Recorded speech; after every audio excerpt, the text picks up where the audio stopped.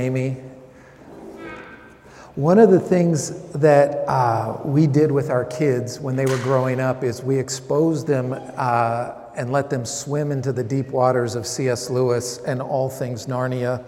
We had the whole series on audio, and so whenever we got in the car, there was going to be some scene out of Narnia playing out. And presence, and out of fear and fatigue, he just cries out with no strength to even run away from this dark presence. He says, in this terribly British and whiny voice, he says, "I am so unlucky." And the voice of Aslan out of the woods cries back to him. And I wish I had this really good Liam Neeson type voice, but he says, "Well, why are you so unlucky?" And the boy goes on through this list of all of the terrible things that, well, I'm an orphan, and then I was abducted by this abusive fisherman, and then our ship ran ashore, and then I was chased through the woods by 4 different lions, and then I had this mistaken identity, and here I am lost again with you. And Aslan says, "Well, I don't think that you're unlucky." And then he says, "Because it was I who blew your ship ashore to save you and to bring you closer so that you might find your companions. It was I who chased you through the woods so that you could reconnect and go alert the king. It was I who," and he just went through this list and matched him point for point. And the point that I'm trying to raise is I think we all find ourselves with a glass half full approach when it comes to the presence of God. We have this tendency to miss God in all of his subtleties because we're looking for God's grandeur and somehow these parting of the Red Sea moments. And so I would like to encourage you to reconsider how you experience both the highs and the lows. And I think what happens is we get so focused on what isn't happening that we miss what God's actually doing in terms of his provision, his protection, his sustaining us, his encouragement, and how he's already present in every area of our lives. So, friends at home, I want to encourage you to open up your Bibles, and if you're here today and maybe you want to follow along because there's a longer passage that I want to look at. In fact, I would encourage you over the next several weeks, if not couple of months, we're spending 8 weeks looking at the theology of Plan B through the eyes of Joseph. Joseph was someone who was really immature. He was really arrogant. He was one of the youngest of the 12 sons, but he was hated by his brothers so much so, and we heard Damaris introduce us to this character last week, that his brothers first throw him in a pit and in an act of mercy decide, no, let's not kill him, let's sell him into slavery. And so they get taken up by this band of Ishmaelites, they end up in Egypt, and now this privileged son, the favorite son, is now purchased as a slave to a man by the name of Potiphar. So as we dive into Genesis 39, and over the next several weeks, you might want to read Genesis 37 through 50. If you just follow the arc of Joseph's life, I am so confident that you will be able to resonate with chapters of your own life. So what I want to ask you is, how are you finding God in unexpected and challenging situations? There is this fundamental flawed belief that we have that the center of God's will must be the path of least resistance. To which I would say, if that's actually true, Jesus would have never ended up on the cross. Just because things get really hard, super challenging, entirely defeating, doesn't mean God is void from those moments, those chapters of our lives. So the question is, how are you and I learning to discern the presence of God in the beauty and the hard? That's where we find Joseph. And we have a huge temptation. So if my sermon today has any one title, it's Finding God in the Both And. You know the both and. We typically think that if it's good, it must be God. If it's bad, it must be not. And I'm saying we can find good in God in both situations.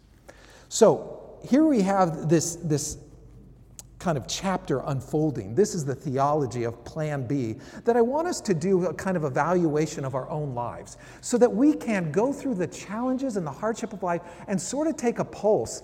Is my circumstances causing me to lose traction with my intimacy or my faith in what God is actually doing? Do I actually feel more distant because I'm not getting my way or because life got harder? Or am I able to discern that God's actually present and in very particular ways, albeit maybe subtle, right? So here he finds himself enslaved. No, I have to imagine, doubtless, after he kind of gets sold into slavery, purchased a Potiphar, there's going to be moments where, for sure, Joseph actually prays, God help. Deliver me from this. And I would say, well, God did help, but God didn't deliver, which is a really important distinction. God wants to hear your prayer. God wants to answer your prayer. It might not be in its entirety or how you would have hoped, right? But it doesn't mean that God is not present. So look at how God is present in the Plan B of Joseph's life. He's enslaved that God used to mature him, to refine his character, and eventually to leverage his gifts. And the trials were all part of God's, what I call, fitness plan for his own growth, but for everyone's salvation. Because what would eventually come would be a global famine of which the world has hardly ever seen. And Joseph was God's instrument to bring salvation, to bring relief. So if God had not allowed for Joseph's years of struggle and suffering, he would have never become such a powerful agent of social justice and spiritual healing. Was God in the slavery? 100%. Was that plan A for Joseph? No. Was it even plan A for God? I don't think so. These were some corrupt, jealous older brothers full of hatred. But is God out of control? No. So here's where we find ourselves in Genesis chapter 39. And so what we find is that in order to experience God, we have to take this both-and approach regardless of our circumstances. So Joseph and Potiphar's wife. Now the guy that buys him is the name Potiphar. And he was the chief of the guard. Highly powerful, highly wealthy, very influential. And this is who buys him into his household. The Lord was with Joseph so that he prospered. Wait. You mean I can prosper when I'm in captivity? I can prosper when I'm being oppressed? Mm-hmm. The Lord was with him. That's why. Were circumstances ideal? No. Did he have all the freedom in the world? No. Was God with him? Yes. Did his life prosper? Yeah. Let's look at how. And he lived in the house of this Egyptian master. And when his master saw that the Lord was with him and the Lord gave him success in everything he did, Joseph found favor in his eyes and became his attendant. And Potiphar put him in charge of his entire household. He entrusted to his care everything that he owned, which was a lot. And so you can argue like, wow, how could this be plan A? How could this be God's will? Except God did not distance himself. God was still present in these moments. And so Joseph is living his best plan B life right here. He's a slave and God's with him, right? He's captive and he's blessed. Really important distinction. And too often we miss God in the both and because we're so hungry for the either or. Well, it would be better if these things weren't happening too. Well, my life would just be better if I could experience this.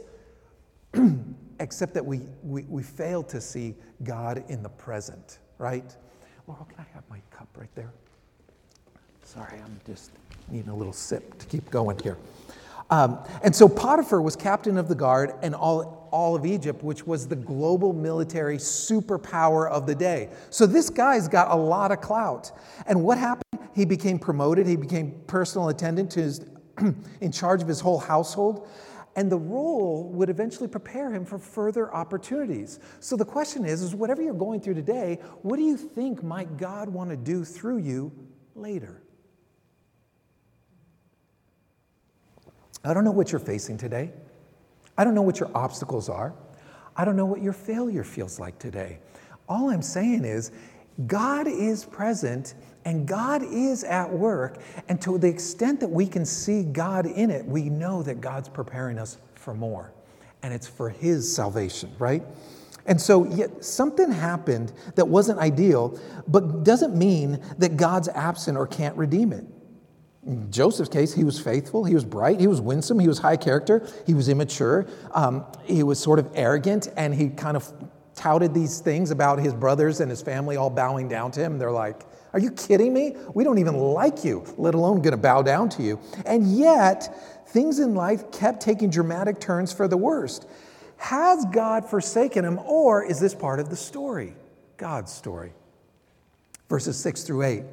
Here's where we see him kind of unpacking, settling into the household. He's been promoted. He's taken on more responsibility. He's got servants working under him. And then Potiphar's wife takes notice. And for some of you who have grown up around church or understand this, you've heard this story before, but it's really important to identify that it's not an either or, but God's in a both and scenario. So in the midst of temptation, God shows up. Sometimes we think, oh, my life would be better if I could just overcome this. Well, let me just tell you, I don't think you'll ever overcome that thing. But God can be faithful in the moment. Now, Joseph was well-built and handsome. I hate that when that happens, right? And after a while, his master's wife took notice of Joseph and says, come here to bed with me. But he refused. And with me in charge, my master does not concern himself with anything in this house. Everything he owns, he is entrusted to my care. And this is what I would call, ready? The shadow side of strength. We all come in today with a certain amount of gifts, with blessing, with strengths. But underneath all of those things are going to be shadow sides, things that we still have to manage. So in Joseph's case, look at the things, this is the both and dilemma. If you look at his life and just consider, can you think of a downside to being blessed? Well, I know a lot of really wealthy people who feel or appear to be very, very unhappy. I know poor people who have an incredible level of contentment and gratitude and joy. So what we start to see is there is this shadow side of every strength. And look at Joseph's life. He was good looking, he was successful, but it also made him a target. If he wasn't head of the household, do you think his wife would have taken an interest in him? Probably not.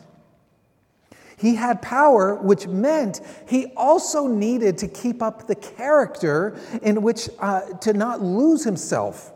I mean, power has the ability to corrupt, does it not? And here we find him with this both and dilemma. He'd been abused, which also meant he needed to manage his own heart. In other words, he was going to have to contend, despite being resentful, how am I going to extend God's grace? How am I going to be an agent of forgiveness? This is the both and dilemma. He was talented, which meant he'd also, get this, for talented, educated people, still need to learn to trust and depend on God. Not think that somehow all that you have is because of all that you've provided for yourself. This is the both and dilemma. And this is what God wants to do through some of our struggle, through some of our hardship, through some of the sort of learning curve of life, is that can we find God in the both and? I think God's completely present in the both and, even though we try and remove a certain set of circumstances. If it could only be this way, it might be a little bit better. And I'm saying, no, this is the good life. This is the good stuff right here, right now. So somewhere along the way, Joseph just becomes rooted in God's presence beyond his own circumstances. And this is a really good tale for some of us to consider. Well, he flees. He does the right thing, but not before losing his britches. I don't know what it's like to be in a robe-wearing, agrarian society, but he loses his robe. The flowing robe comes off in sort of the heat of the moment, and I don't know if he was like the original streaker going out of this huge estate, but she's got like the dirt on him. She's got evidence that he was there unrobed. And so she outs him and he ends up in prison. Did God divorce him? Did God break up with him? Is God mad at him? No. God is in the moment. And so now he finds himself imprisoned. And it would be very tempting to go, well, it was now finally God's turned his back on me. Except he hasn't. And this is where Aslan's quote, why do you see yourself as unlucky? Why do you see yourself as so unfortunate? Have I not cared for you all along the way? And I think we can all create equal lists of hard, bad, regrettable things, things that we'd never want to repeat, and then blessings and gratitude and thankfulness. We could come up with those equal lists. And what I'm simply suggesting is God's in both. And it's on us to find him. But in verse 21 through 24, we find him now in prison for doing absolutely nothing wrong. If anyone had the ability to play the victim card, the poor me card, the self-pity card, it's Joseph. Oh, my stupid older brothers. I wouldn't be here if it wasn't for them. That stupid, lustful wife. She got me in jail now. And it'd be very easy to sort of turn your fist and shake it at God, even though you've been the faithful one all along. And here's where we find, but while Joseph was there in prison, the Lord was with him. See, this is why I like to have my Bible with me, because that's something super important to go ahead and highlight or underline a few times over. Wait. He was in prison and God was with him. And I'm thinking, many people, if not every single one of us, are living in some kind of conditional prison. We live in prisons of self-pity. We live in prisons of deceit. We live in prisons of greed and of lust and of addiction. We live in prisons of pleasure. And God wants to free us because God's in that prison too. Did God intend for Joseph to be there? No. Did God intend for us to be there? No. Is God gone? No. We need to start finding God in the middle of our hell on earth experiences. He's in prison and the Lord was with him. This is where it gets interesting, verse 22. So the warden put Joseph in charge of those he held in the prison, and he was made responsible for all that was done there. The warden paid no attention to anything under Joseph's care because the Lord was with Joseph and gave him success in whatever he did. Okay, now if I had to choose to be an attendant or a leader in someone's household, I'd rather be in Potiphar's household, like calling out orders, than like the prison, like the warden's attendant. But what we see is the faithfulness of God despite the hell on earth experiences. Joseph is living his best plan B life.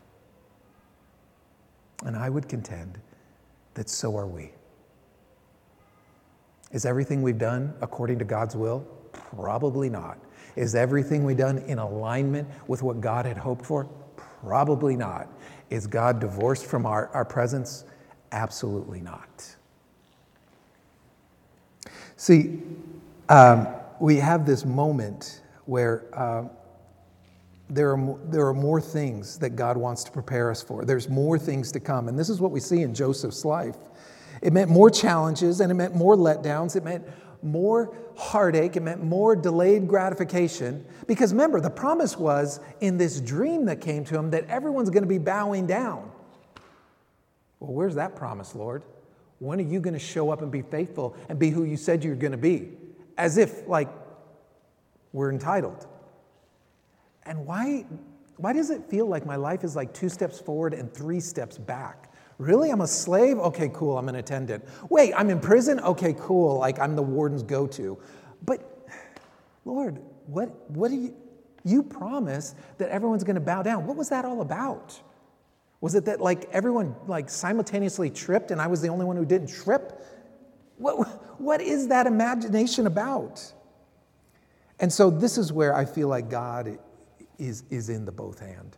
Now, as I was thinking about this prison assignment and this story, I was reminded of the person, the kind of the most modern day martyr that we have in Dietrich Bonhoeffer. I don't know how many of you are familiar with him. Bonhoeffer was a pastor and a theologian during World War II, and he joined the resistance movement at the peril of his own life. He saw more and more churches caving in to the Nazis and aligning with their party, and he said, hell no. This is hell on earth. This is not what God intended. Even to the point of throwing his name into the assassination attempt, the Valkyrie attempt. You've seen the movie. This was part of what Dietrich Bonhoeffer was committed to doing, just to stopping this madman.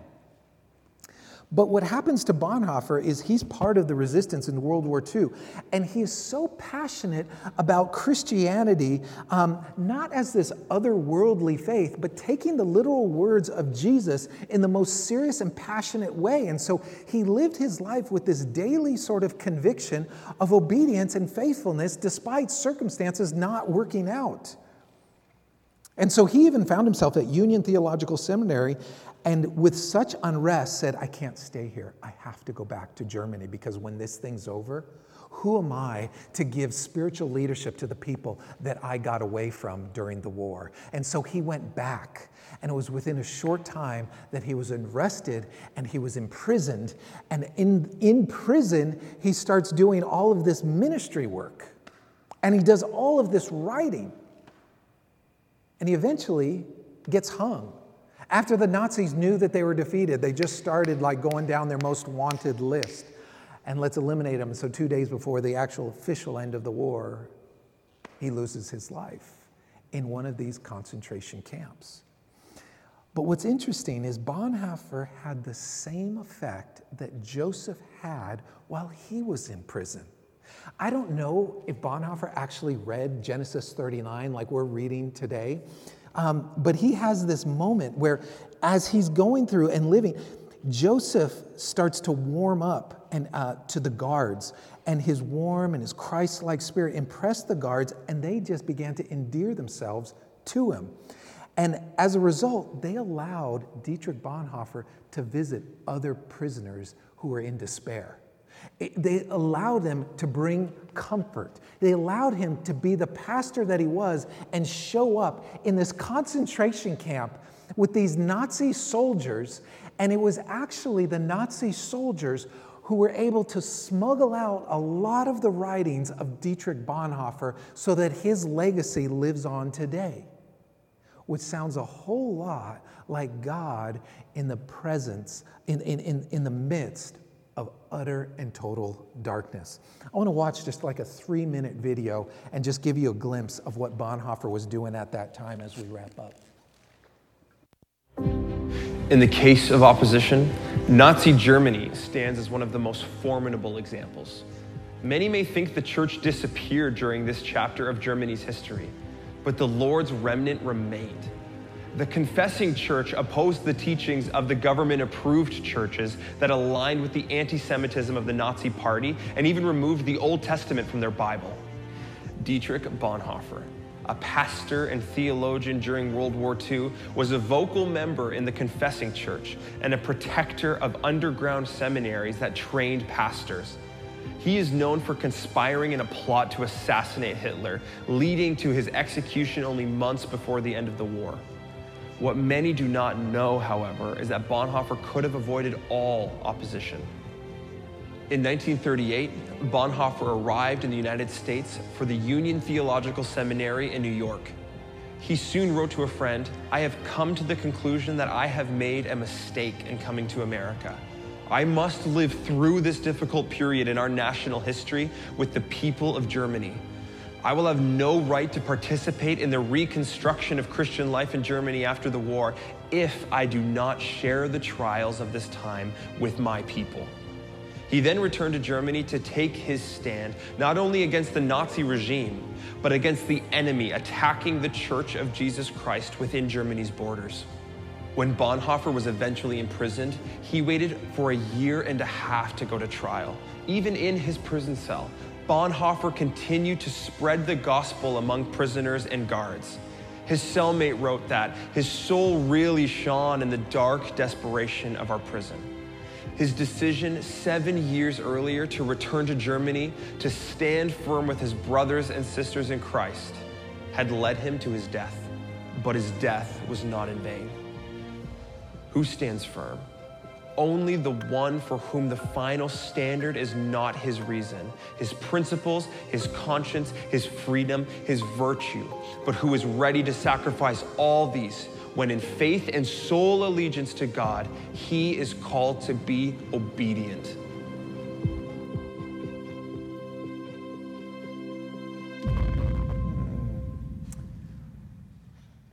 What Bonhoeffer did was embrace his life of plan B. This was not plan A. And the beauty is that God is found in unremarkable or unpreferred situations. And I think there's a depth of intimacy, there's a depth of knowing when we can begin to discern God's presence in the hard and the good.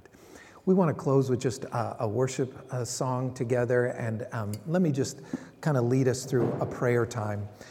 God, I'm aware that a lot of us have maybe live with some unmet expectation of who you are, maybe in who you aren't.